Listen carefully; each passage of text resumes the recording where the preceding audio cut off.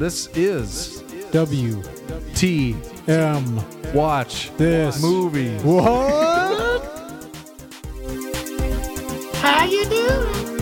Oh, good for you. Oh, betcha, yeah. Oh, wait. I ain't drinking up! First you gotta do the truffle shuffle. Obviously, you're not a golfer. Watch a few movies, take a few notes. WTM. Watch this movie. Welcome back to a brand new edition of WTM Watch This Movie. I am Eric Mulder. You're sorry. Check my shorts, for Christ's sake. There it is. Yeah. That voice you hear is Mr. Positivity, Wolfie T. Chicken dippers! Praying that this episode gets out to everybody. We shall see. Fingers crossed. We recorded First Blood last week. Got lost into the ether. It was a good episode. We recorded the whole fucking thing. Yeah. And that ended up getting deleted as I was trying to edit it. Just disappeared. Whoosh, whoosh. Gone. Mm-hmm. So we're going to record this before we re-record First Blood. So you probably already heard First Blood. Yeah, this won't come out until the weekend. This is all news to you. This is Tuesday the 13th? 13th. 13th. Tuesday the 13th. Dun, dun, dun. Yep. It's real scary. It's the Ides of August. Should be a sequel to Ides of March. I don't even know what that means. Yeah, this will just be a recently seen ep. Fulfilling my duty of the movie challenge, I watched Dude Bro Party Massacre 3. Yep. Which we'll be discussing more in depth with spoilers after the main recently seen section. I rewatched that yesterday. Yeah. It's about how I remembered it. Yeah. So yeah, you just want to get into it? Sure. What did you see, Clarice? What did you see? What did you see, Brett? I saw... I know you got some new releases for me. You A-lister, you. Yep, I saw a 2019 release. It's a low-budget indie flick known as Fast and Furious Presents Hobbs and Shaw. It's a tiny little film. Just, you might not have heard of it. I don't think you've seen any advertising for it. Directed by David Leitch, something like that. Stars Dwayne Johnson, Jason Statham, Idris Elba, Vanessa Kirby, Helen Mirren's in there, and then the rest are mostly cameos and small parts. And I don't want to spoil the cameos. There's some big ones. Synopsis. Twitter's been spoiling those cameos for me. Saw the one with the tattoos, the tattoo picture. Oh, yeah. Yeah. Have you? There's another one that I liked better. That one I was a little, about. Synopsis. Lawman Luke Hobbs and outcast Deckard Shaw form an unlikely alliance when a cyber-genetically enhanced villain threatens the future of humanity. I will preface this with the fact that I am not a Fast and Furious guy. You've seen the first film, right? That's it? I saw about 10 minutes of the first one, and I said, this is the movie I'm going to shut off and not finish. Oh, wait, Vin Diesel's in this. Oh, whoops. It was, I didn't care for that opening scene, and I said, this is not for me. I did see Tokyo Drift, not by choice.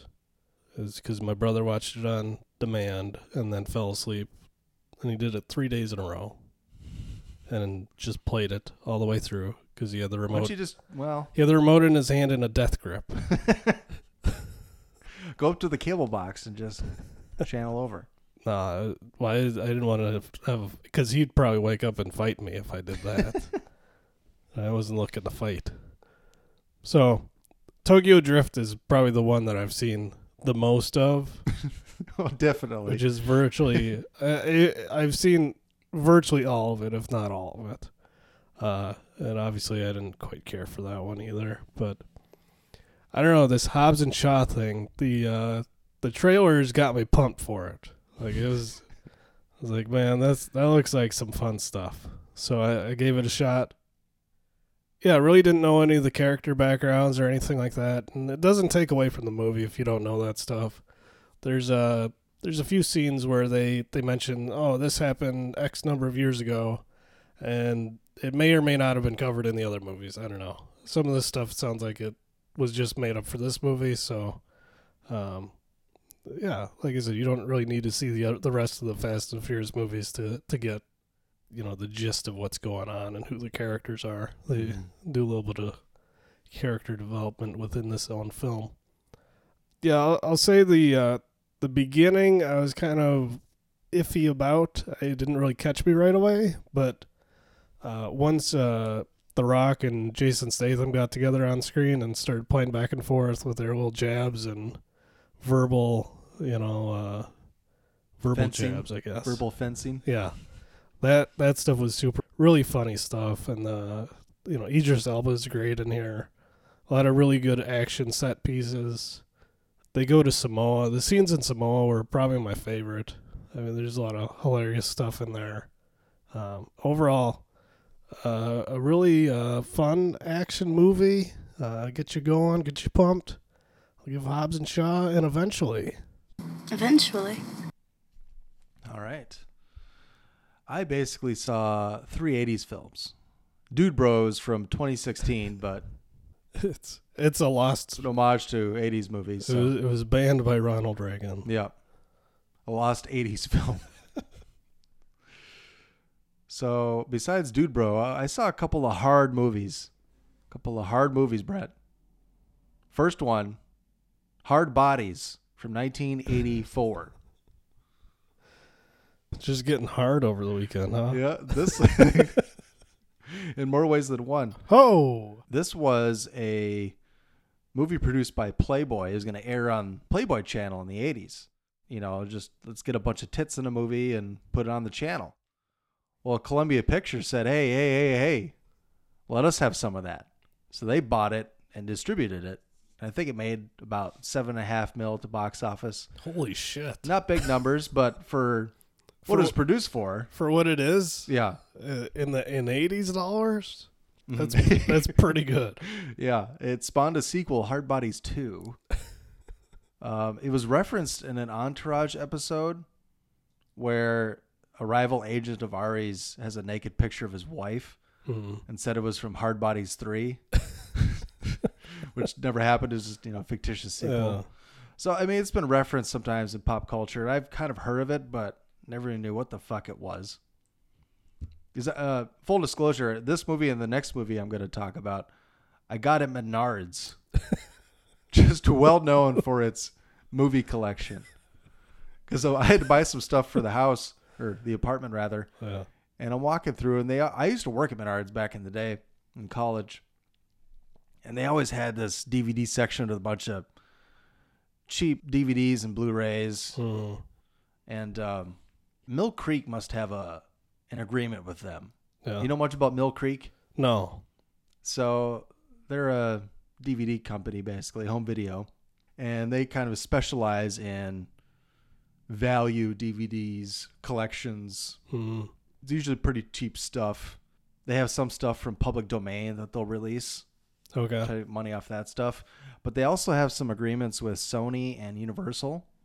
Okay. So they do have some regular stuff. I believe my Larry Sanders Show collection is Mill Creek, where it's like a paper case and all the discs are in paper sleeves, like cardboard sleeves. It's like really hokey. Yeah. But hey, it's cheap. They got the whole collection. It's $20. Who gives a shit? Nice. And Coach. Entire series of Coach on there. See, if they work with Universal, maybe they'll release The Hunt real cheap. Yeah, maybe. Fun fact, guess where Mill Creek was founded? Mill Creek. Minnetonka, Minnesota. I've been watching a family of deer down by Lake Minnetonka. And I looked online, and it looks like they might have 2 offices, one in Minnetonka, one in Golden Valley. Okay. But yeah, I should send them an email. Like, you guys hire it or what? I'll give you some good ideas of what content to get. I wonder if you can just walk in. Yeah, I wonder what their office looks like. Yeah, You think it's just like a it's probably a warehouse, like a and then closet or a or like a storage unit or something? a warehouse with a receptionist in the front. But yeah, so Minnesota company got to shout it out. There you go. And they do Send us free stuff. I mean, not everything is cheap as hell. The next movie I'm talking about, you saw the Blu-ray. It's a special edition. Yeah. Hard Bodies. Actually, if you could pull that out, it's actually right Hey. behind. It's right behind the sign there, and the H is in the comedy section there. Now that is a bare bones Blu-ray. There is exactly no special features, no subtitles, but that packaging that's some great packaging, don't you think? Looks like a VHS tape. It does look like a VHS tape. They got me with the packaging on that one. It's a woman in a bikini, from just above her titties to just below her pussy. And Easy. she's writing hard bodies on her stomach with suntan lotion. Yeah. Perfect description. But yeah, it looks like a VHS tape. Yeah. It has, remember those stickers they used to put on VHS tapes? Don't leave it in the car. This tape will melt. It does say that, yeah.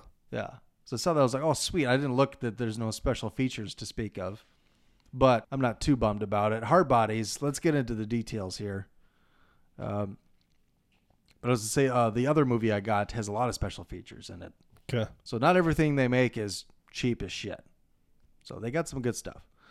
Hard Bodies came out in 1984, directed by Mark Griffiths, starring Grant Kramer, Teal Roberts, Gary Wood, Michael Rappaport, not Rappaport, Rappaport, Roberta Collins, Cyril Pickard, Cindy Silver, Courtney Gaines.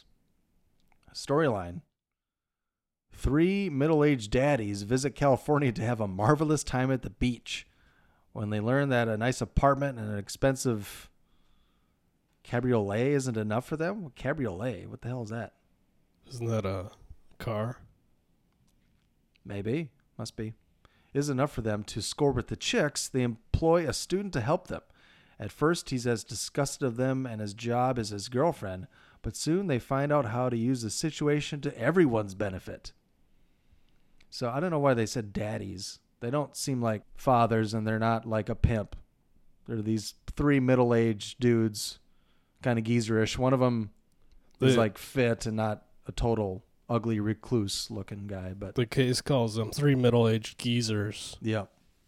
But yeah, they move into this nice beach house, and they're trying to score with all these, 20-year-old chicks. And they are not having it for obvious reasons. So they enlist like the local young stud who just kind of gets tail wherever he finds it. Women are just drawn to him. Everywhere he goes, he pulls women. And you said this was produced by Playboy? Yeah. Shocking. Shocking. This doesn't sound like anything they would put out. Yeah. I thought there's going to be like a shit ton of sex scenes, and there's a few, but they're not really graphic. There's a lot of nudity, but it's mostly just girls checking their tops off, on the beach or parties at the house. Yeah. A lot of topless stuff. Like the sex scenes aren't graphic. But you all. just it's not like softcore porn. You just watched it for the articles, right? Yeah. I watched it for the 80s cheesiness. I didn't know it was a Playboy movie until You did some digging. did some digging into the masterpiece that is Hard Bodies. Till you saw the logo at the beginning. Yeah. Hard Bodies is the name for all the young babes on the beach. They're hard bodies. That's where the title comes from, which they remind you of about 20 times. There's a wrestler named Hardbody Harrison. I think he may or may not have been a rapist. Maybe. I don't know. I could be confusing him with somebody else. If he wasn't, I apologize. Oh, wait. So there's some funny stuff in here, I guess, like moderately funny stuff. This is not something you need to, I guess, go out of your way to see. There was a young all-female 80s rock band featured in here called Vixen. Mm-hmm. I guess they have 6 of their... I guess they were semi-famous in the 80s. I never heard of them, and I love 80s music. It sounds kind of familiar, but I couldn't tell you what they were famous for, what songs they did. So I guess this movie's kind of famous for having them in it. And I was hoping for a nice 80s cheesy sex romp, and that's kind of what it is, but it's not that funny. I mean, I'll watch it again, but it embodies... It hard embodies a last resort. It's a last resort. So what else have you watched? That's what happens when you buy movies at Menard. It was cheap. I hope so. That case, though, you think with a case like that, it's going to have special features. No subtitles, no nothing. Not 5.1. Well, maybe the fact that it looks like a VHS should have given you an idea that it's like a VHS. I saw another movie from 2019 called Scary Stories to Tell in the Dark. Ooh. Is that rain? Jesus Christ. Oh, that is a downpour. It's like a monsoon. Better not hail on your car out there. Good thing you're mostly under the tree. Yeah, watch the tree drop on it. Fucking A. Good thing I just renewed my car insurance, but I forgot to print out my new ID cards. Uh-oh. I've driven without those for years. Well, that's good for you. Yeah. So we're talking about Scary Stories to Tell in the Dark. It's directed by Andre Overdahl. Stars Zoe Margaret Coletti, Michael Garza, Gabriel Rush, Dean Norris is in there. Ooh, another Dean Norris film. Gil Bellows, Lorraine Toussaint, Austin Zajur, Natalie Gonzor, Austin Abrams, Kathleen Pollard, Stephanie Belding. I think that's enough. There's a lot of people in here, okay? Sure there is. Synopsis: a group of teens face their fears in order to save their lives. That is the world's worst description of a movie. Is it a anthology type film? No, it's... Okay. I don't know if it was a bunch of different stories strung together. Not like really. Creepshow or It something. kind of... No. It's all one complete narrative. Okay. So I guess to get a little better idea, this group of kind of nerdy teenagers, it says it's their last Halloween as children, but they're like seniors in high school. Mm-hmm. So I guess technically. And it takes place in 1968. So they end up going to this old abandoned mansion that everybody thinks is haunted. And the rumor is that the wealthy family that lived there had a daughter who they kind of hid from the public and were ashamed of, and tried to pretend like she wasn't, didn't exist. And they find a book that daughter had written, and the book is like magic. So it writes stories about the people who found the book. And then as the story is being written, those things actually happen to the people that the story is being written about.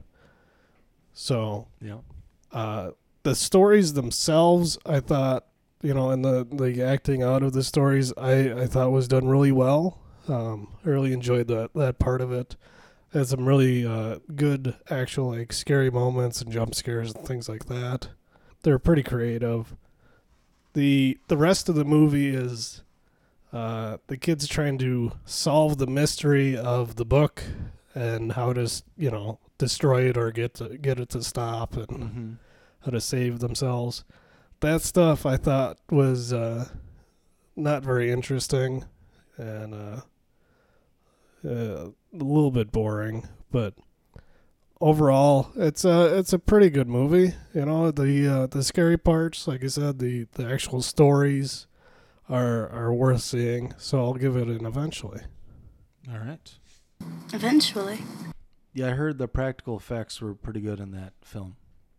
I agree with that. Yeah. Okay. I mean, it's nice to have a horror film that has practical effects these days. Yeah, I don't know if they did a lot of CGI, but it was definitely well done. The visual Good effects. makeup and whatnot. Yeah. All right. Here's the second hard film I watched from 1987, Hard Ticket to Hawaii. Directed by Andy Sedaris, written by Andy Sedaris, starring Ron Moss, Donna Spear, Hope Marie Carlton, Harold Diamond, Rodrigo Obregon, Cynthia Brimall, Wolf Larson, Patty Duffick, Rustum Brannaman. Synopsis: in Molokai, 2 undercover drug enforcement agents are after a vicious drug kingpin, but on the way, they will also have to deal with a contaminated giant python.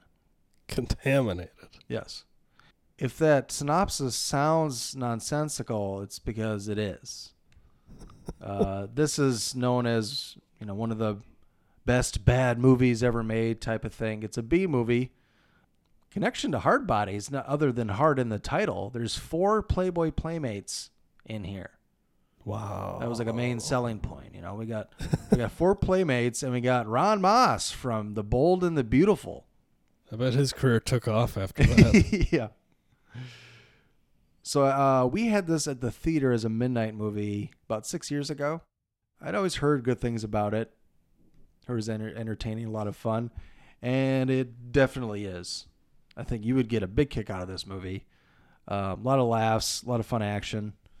It's like it's almost like a trauma movie with a much bigger budget. The style of comedy is different. Mm-hmm. Trauma tends to go for the more gross out, shit and blood type stuff. Yeah. But there is a lot of funny moments in here. Some very creative set pieces, so to say. This movie has the most needlessly elaborate kills and set pieces I've ever seen, maybe.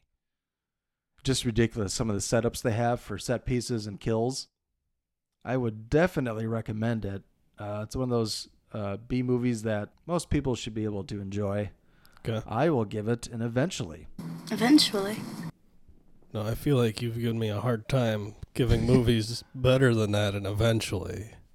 Yeah. But if it's worth watching, it's worth watching, right? Yeah. So I don't give all movies like that an eventually. Yeah. I get, And then again, I don't watch all that many movies like that yeah. because they're not my favorite thing, but I like them sometimes. Yeah. I agree In the with mood. that. The mood strikes. Speaking of just crazy movies, my last movie is from 1988. Ooh. Although when I watched it on Xfinity says it's from 89. Hmm. It's called Vampire's Kiss. It's directed by Robert Bierman, written by Joseph Minion. I want to make sure I get his name out there because that's a hell of a script. Stars your man Nicolas Cage, Maria Conchita Alonso, who I believe was in The Running Man just a year earlier. Stars your girl Jennifer Beals. There we go. Elizabeth Ashley. That's pretty much all the main characters. It's mostly starring Nicolas Cage, though. Oh, John Michael Higgins was in there. I don't remember if I recognized him or not. Anyway, synopsis. After an encounter with a neck biter, a publishing executive thinks that he's turning into a vampire. Y'all seen memes from this movie? Yep. It's the one where he's got the googly eyes or whatever. Mm-hmm. Oh, really? Yeah. Except for that's not the line. Mm-hmm. People just add that on there. This movie was fucking wild. IMDb says it's a comedy horror. Mm-hmm. And I don't know if it's intentionally a comedy. It's hard to tell if they're trying to be serious Is or it not. PG-13 or R? No, it's got to be R. Okay. Let me see. It's R. So yeah, Nicolas Cage thinks he's turning into a vampire. And whether he is or not, they don't really go that far to tell you. You have to try to decide for yourself if he's actually turning into one or not. But he thinks he is. And he is all the way over the top. He's turned up past 11. This is Rage Cage. And Crazy Cage. And like it's a lot of the dialogue sounds it's like it's written by a teenager, like somebody who's like 15 years old wrote it, because it's so nonsensical and so ridiculous. Plus, so he's a publishing executive, and one of the main plot points is he constantly screams at and demeans one of his secretaries because she's supposed to find an old contract buried in some file somewhere that she can't find, that the client doesn't even need right now. And he just berates her constantly about this contract. Like it's the only thing that he does all day at his job. And then there's scenes where he sees his therapist. He's trying to explain all the stuff that's going on. It has to be seen to be believed or understood. It's been on my list for a while. I haven't gotten around to it yet. If you listen to this podcast, you know I'm not the biggest Nick Cage fan, and I usually actively avoid him. But I thought I'd give this one a try because you've seen the meme and I kind of heard about it, and it needs to be seen. I'm gonna give it an eventually because it's like objectively a bad movie, but like you still need to see this. Okay. Eventually. Yeah, you might have to rethink your stance on Nicolas Cage because the last 3-4 films of his you've seen you've liked. I don't know if I'd say that many. This, The Rock, Leaving Las Vegas, Face Off. You liked all those. Some more than others. Some more than others. But you didn't actively dislike any of them. That's Would you give true. any of those a last resort? I'd say Face Off is probably borderline. Ooh. Set pieces are gold in there. John Woo. The Woo. The Woo. Yeah. Love me some Nick Cage. If you love like out of control Nick Cage, that's your the fucking best kind. That's your Nick fucking Cage. shit. Like they took the handcuffs off. Yeah, and for, objectively bad movies, getting back to Hard Ticket to Hawaii, it's Andy Sedaris, the guy who wrote and directed it. He's known for making a lot of B movies. That was kind of his shtick. That's what he liked to do. I think he even lived in Hawaii because pretty much all his films are pretty much set and shot out there. Okay. Because this is all Hawaii and everything looks gorgeous because it's fucking Hawaii. So Yeah, he must have had to live out there because nobody's going to take a whole fucking movie crew and shoot in Hawaii. I'm sure it's expensive as fuck. yeah. Unless maybe if you're a resident. Although, I don't know, maybe in the 70s and 80s it wasn't as expensive. Maybe they had more incentives to shoot out there because every fucking TV show did a Hawaii vacation episode. Yeah. Hawaii 5-0, although that wasn't on the 70s and 80s, but it was like a 60s show. Wasn't that? I thought that was more in the 70s. I guess it could have been. I could look it up right here. I think it was in the 70s because I think. Oh, look at this. 68 to 80. I didn't know it went on that long. Yeah, because I think 1980? I think Sanford and Son did like a 2-parter in Hawaii, and they did a crossover with Hawaii 5-0. Okay. That makes sense. I can't believe it was on for 12 years. And then it was on in syndication well into the 90s. I always think of Jack Lord and he plays Felix in Goldfinger, Bond's CIA buddy. And wait, not Goldfinger, Dr. No. Spoilers for later. But yeah, because like when he's in it, it's always like Hawaii 5-0 is Dr. No. Like they obviously don't say that in the movie or in the promotion, But when you read about it, if you went to Wikipedia, it would say, starring Sean Connery as James Bond, and it would say Jack Lord as Felix Leiter, parentheses of Hawaii Five-0 fame. Yeah. But yeah, I suppose we should get to the movie challenge. This is a challenge. So as we said, I watched Dude Bro Party Massacre 3. But before we get into... Well, actually, no. We got to do it now. I'll talk about it now, and then we'll do spoilers after I wrap it up. Yeah. So I watched Dude Bro Party Massacre 3, which came out in 2015, actually. It says here. I thought it was 16. I think Xfinity said 16. Probably. Or was it on Shudder? I might have watched it on Shudder. It was on Showtime on Xfinity, so you probably watched it on Shudder. Directed by Tom Jacobson, Michael Rousselet, and John Salmon. It's actually Salman. Starring Alec Owen, Ben Gigley, Olivia Taylor-Dudley, Eric Sandoval, Chelsea St. John. Should I go over cameos? I can't remember if you did or not. I don't remember. Patton Oswalt has a pretty big role. It's not really a cameo. Yeah, I mean, you say what, Larry King was in there? Yeah, Larry King, Patton Oswalt, Greg Sestero. Do you know who Greg Sestero is? The name sounds familiar. So I'm watching the movie and I'm like, I know this fucking guy. Is he Greg Sestero? And I look it up. Greg Sestero. He was in The Room. He also wrote the book, The Disaster Artist, which is what the movie was based off of. Okay. He's Tommy Wiseau's, best buddy. Who was he in this movie? Do you remember? Derek. He's one of the first to go. Derek. Yeah. Okay. Mm-hmm. He was the guy that everybody likes. He was like the 40-year-old guy that... He was the guy that greets him at the house at the beginning. Yeah, he's like the nice one. Fuck you, Derek.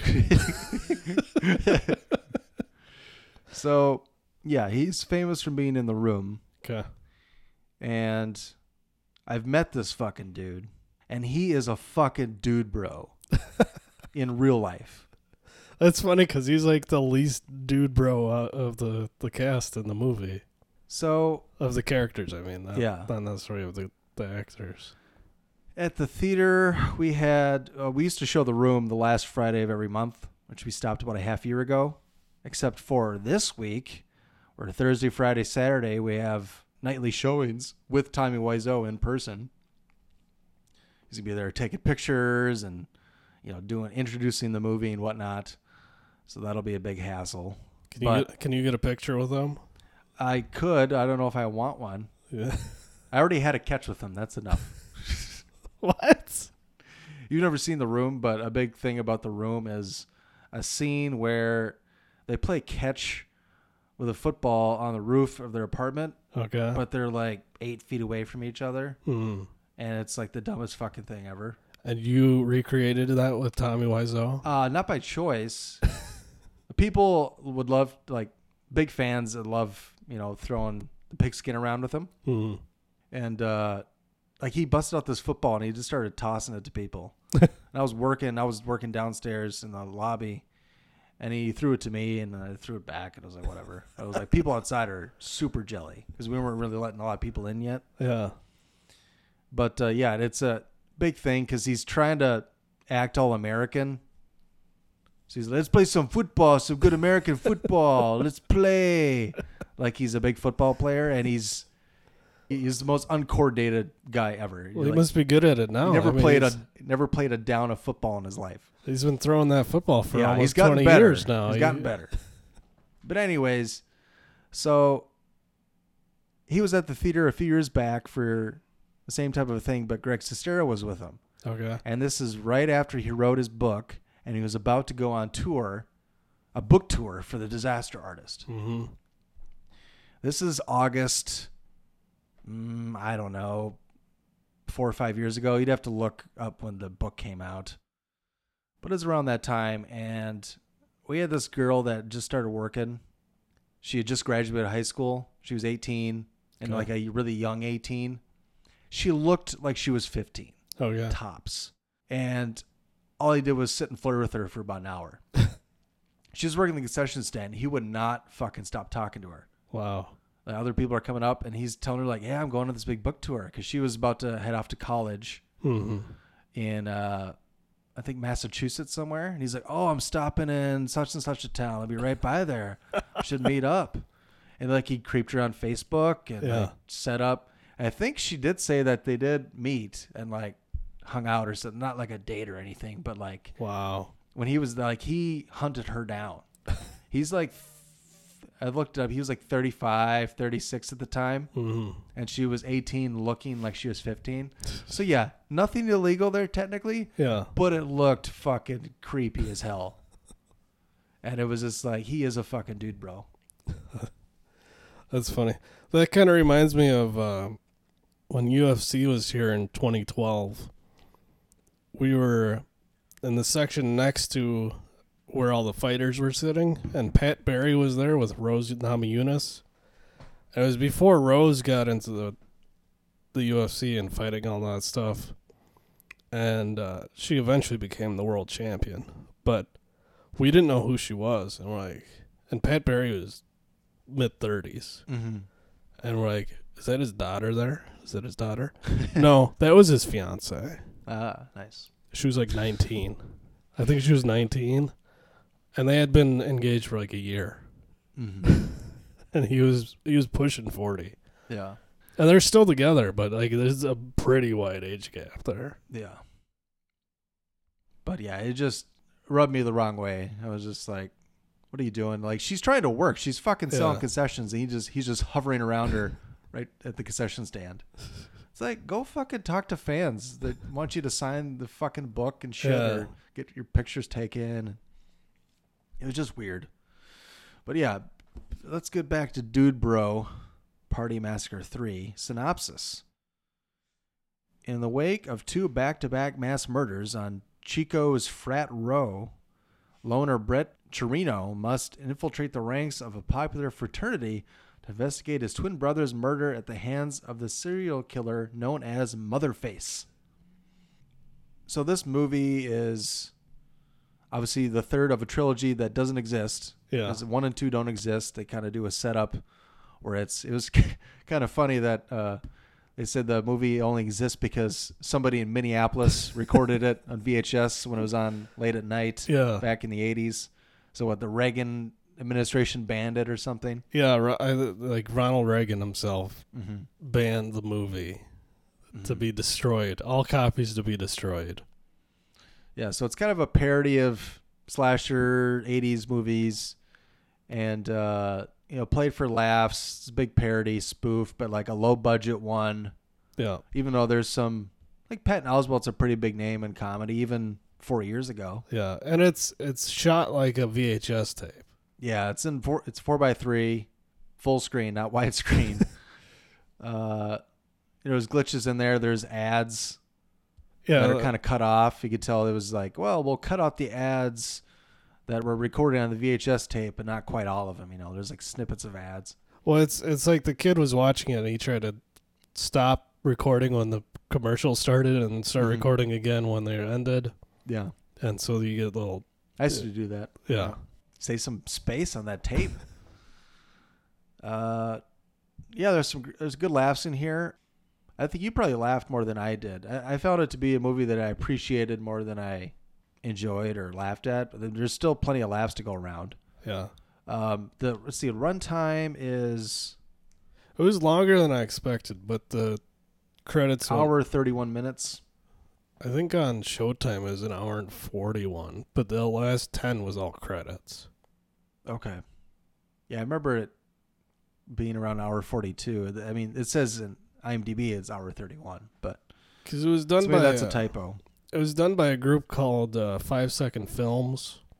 Okay. And they did like a GoFundMe thing, so like everybody that donated their GoFundMe got in the credits. I see. Makes sense. Yeah, cast is pretty good. with what their material they're given. Couldn't decide if they were like jokingly trying to hide the identity of Motherface when you see Motherface make her first kill right in the beginning of the movie. Right. And I was like, well, she did it. Why don't they grab her? But they don't until the end. It's like, oh, it's you? And it's like, yeah. Well, they didn't know it was. They didn't know it was her. Like the other guys didn't know. Like it was the person that ended up being. But the place where the dead body would have been found would have been the main indicator, and I didn't really see anything that indicated that it was like a covered up crime scene or something. There's a bumbling police force, yes. Well, they didn't really show if like she moved the body or if she left it there.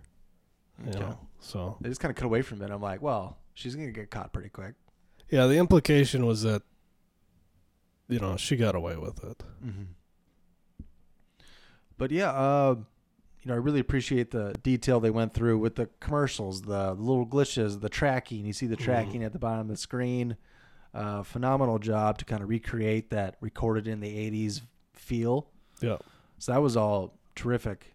I'd definitely watch it again too. A lot of fun stuff. I would recommend it eventually. Eventually.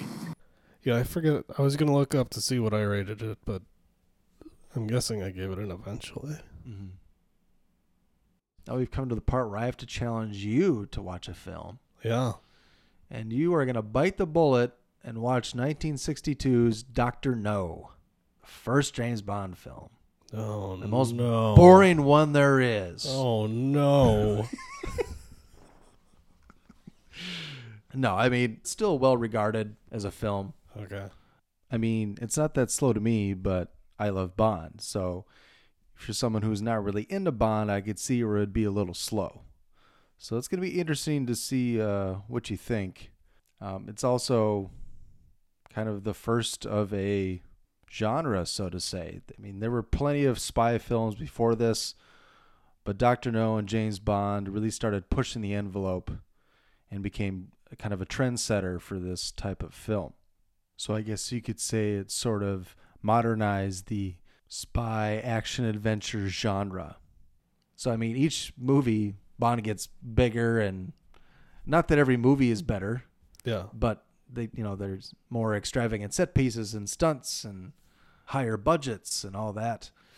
So this one's more of a little truer to the source material, one could say.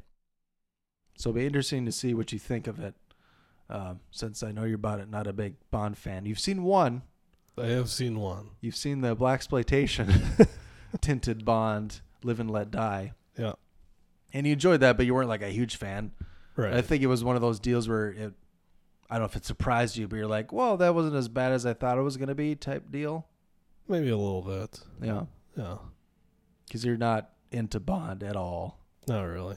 What I'm really trying to do is you just got to watch all of them until you get into Batista, because I know you'll watch Batista. Well, I did see Stuber, so that might have been the straw that broke the camel's back. Yeah. Thinking of like, instead of, I can't just assign you all of them. Maybe one every so often in the series, like an important one. Because Bond is the best example of history in film. Because it gives you world history and film history and how movies were made. You can learn so much about over the years from early 60s to now about how movies were made. So it's kind of a cool crash course in history. And you get world history from, who are the bad guys? Well, large portions of it is Russians. Surprise. Cold War stuff. But also pop culture stuff. Once it gets later in the series, they start grabbing what's hot at the time. Or like The Spy Who Loved Me has a jet ski in it when jet ski had just come out. And people were like, oh my God, it's a motorcycle on water. I can't believe this. This is crazy. So you get to see like what were the trends at the time and things like that. Mm-hmm. But yeah, it'll be interesting to see what you think of Dr. No, 1962. So yeah, we'll get that episode in a couple of weeks probably. And then before we get into spoilers for Dude Bro, please follow us on Twitter at @WatchThis_movie. We just hit 300 followers. Wow, 300. Wow. This is WTM. It's actually part of the intro. Yeah. The one says this. Yeah. Yep. You can email us at watchthismovie@yahoo.com. Check out our website at WTMWatchThisMovie.com. And please subscribe and rate and review on iTunes, Stitcher, Apple Podcasts. We're on a bunch of different apps. I'm on Twitter too. I'm at PositivelyWolf1. Oh, I forgot this time. Yeah. I'm doing all right on the followers, but could always use more. Yeah. And where can people support the show besides with their rating and reviewing of the show? We'd love some engagement on Twitter too. That'd be nice. Yeah. We get some, but we can always have more. This is true. If you want to support the show, if you want to help us upgrade our equipment and prevent lost episodes in the future, I think... Still mourning the Space Jam episode. I know. That was a good one.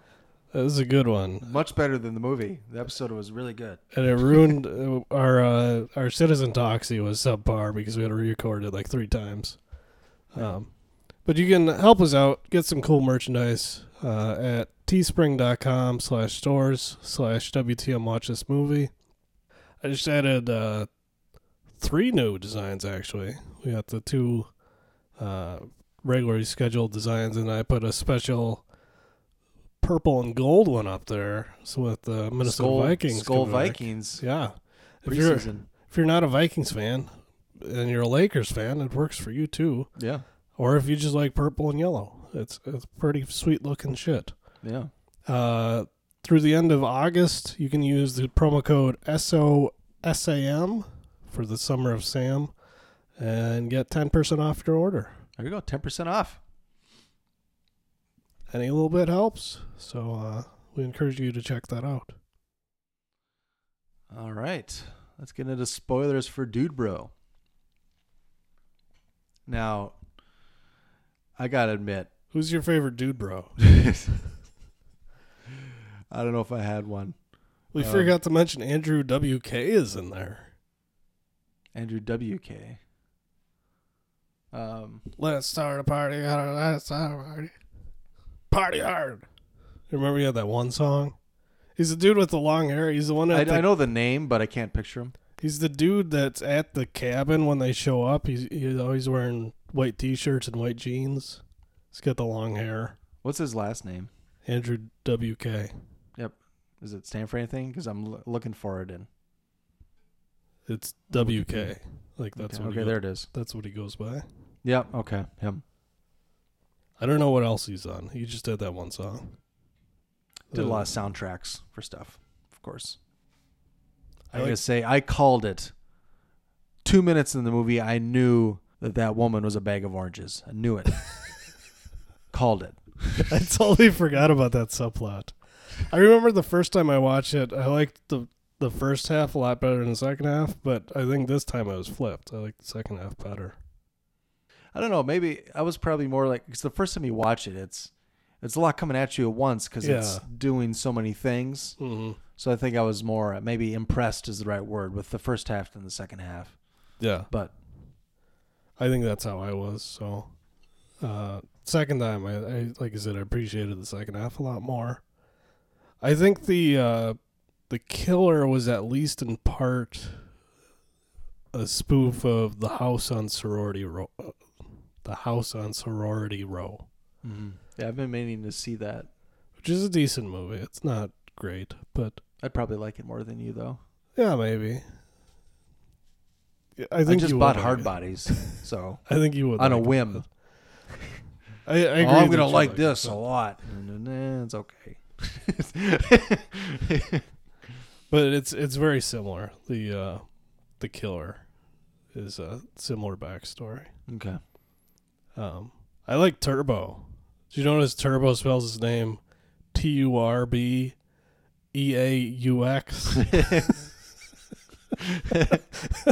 I did notice that, yes.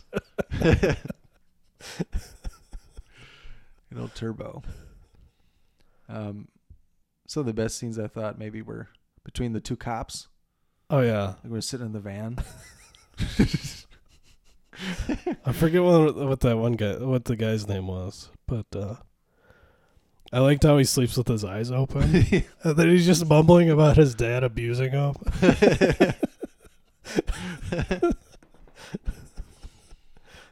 And that guy comes up to the window and he ends up running over him with his with the van, and he doesn't want to clean it out. Wolves are coming. Well, they're driving, and he's like, "Man slapping a boy." No, there's a man slapping a boy over there. They gotta stop, and then he punches the dude, and then he gives the boy $100 and tells him to go find his Go start a new life. And then he just backs over the dude. He Yeah. gets stuck in the wheels. Oh, yeah, that was good stuff. I like that. I did like how they all the kills were based on their greatest fears. Mm-hmm. Like the one dude got killed when he went in the tool shed because he was afraid of tools and handyman work. Was that Derek? Yeah. Yeah, Derek. He got the hoe to the back of the head. Yeah. And then he got electrocuted. The one guy his biggest fear was beer running out, so he got got tapped in the head. Yeah, the keg tap was in his head and pumped. The one dude was afraid of having sex, so when he had sex, he got stabbed in the back. How about that scene? That seems pretty funny. She was just begging for it. Just trying to get pregnant. So I think the holes you poked in his condom are still not enough. They're still suffocating down there.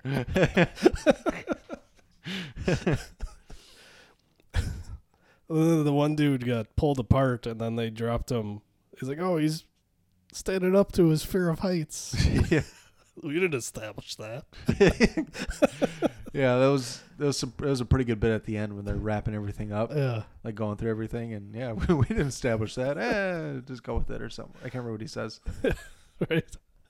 You don't even know our names. Turtleneck Bro and Flannel Bro.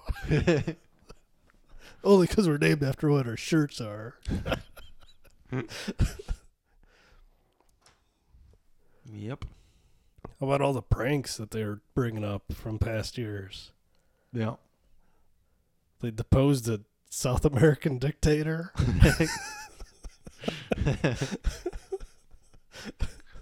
That was a pretty good one. They blew up a dam and flooded a town, killed 4,000 people.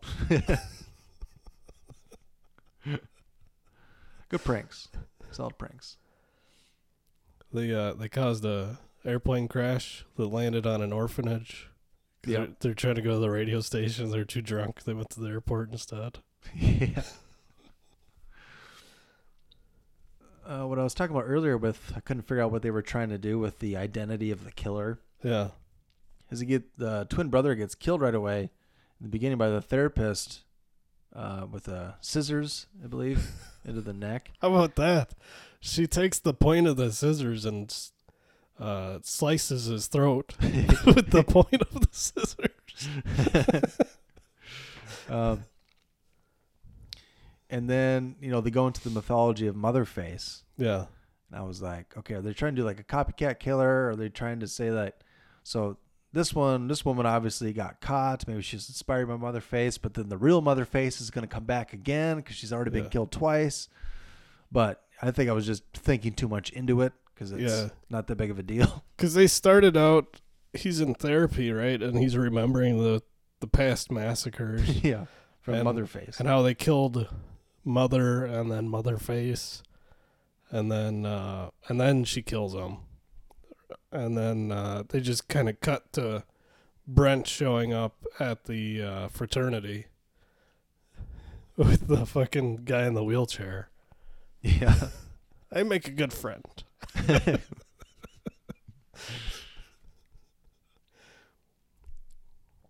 Yep.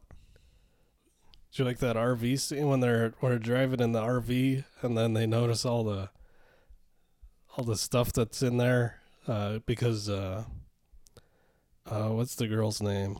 It was her RV and she was gonna take Todd on like a romantic getaway. Yeah.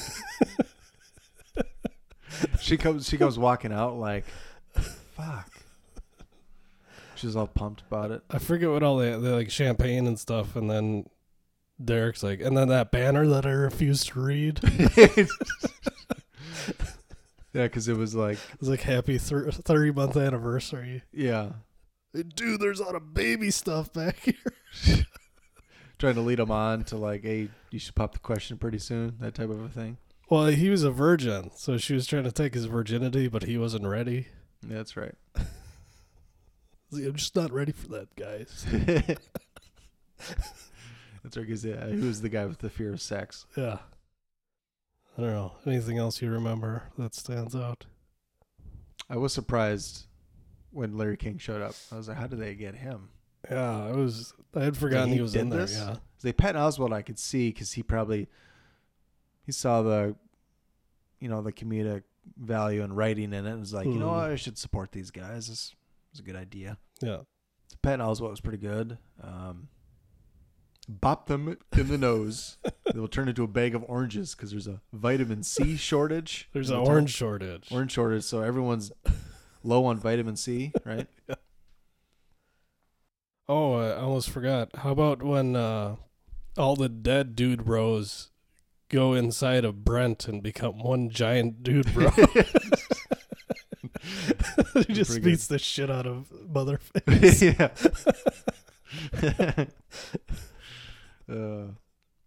Yeah, it was definitely a good idea.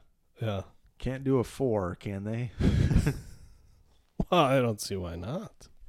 I mean, they've already massacred the fraternity 3 times. If you ever miss me, just remember that I'm in your butt. Anything else you want to add? No, I just thought it was a pretty creative, funny movie. Very creative, especially if you're a kind of a slasher movie buff, like you and me are kind of like that. So, especially 80s stuff.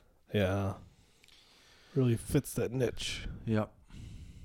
All right, we will check you later. Guess we'll see you around. All right, check you later. Bye. Wait, man, why are you always such a dork, man? What are you talking Check you about? later. Check you later. Hey, man, get off my case.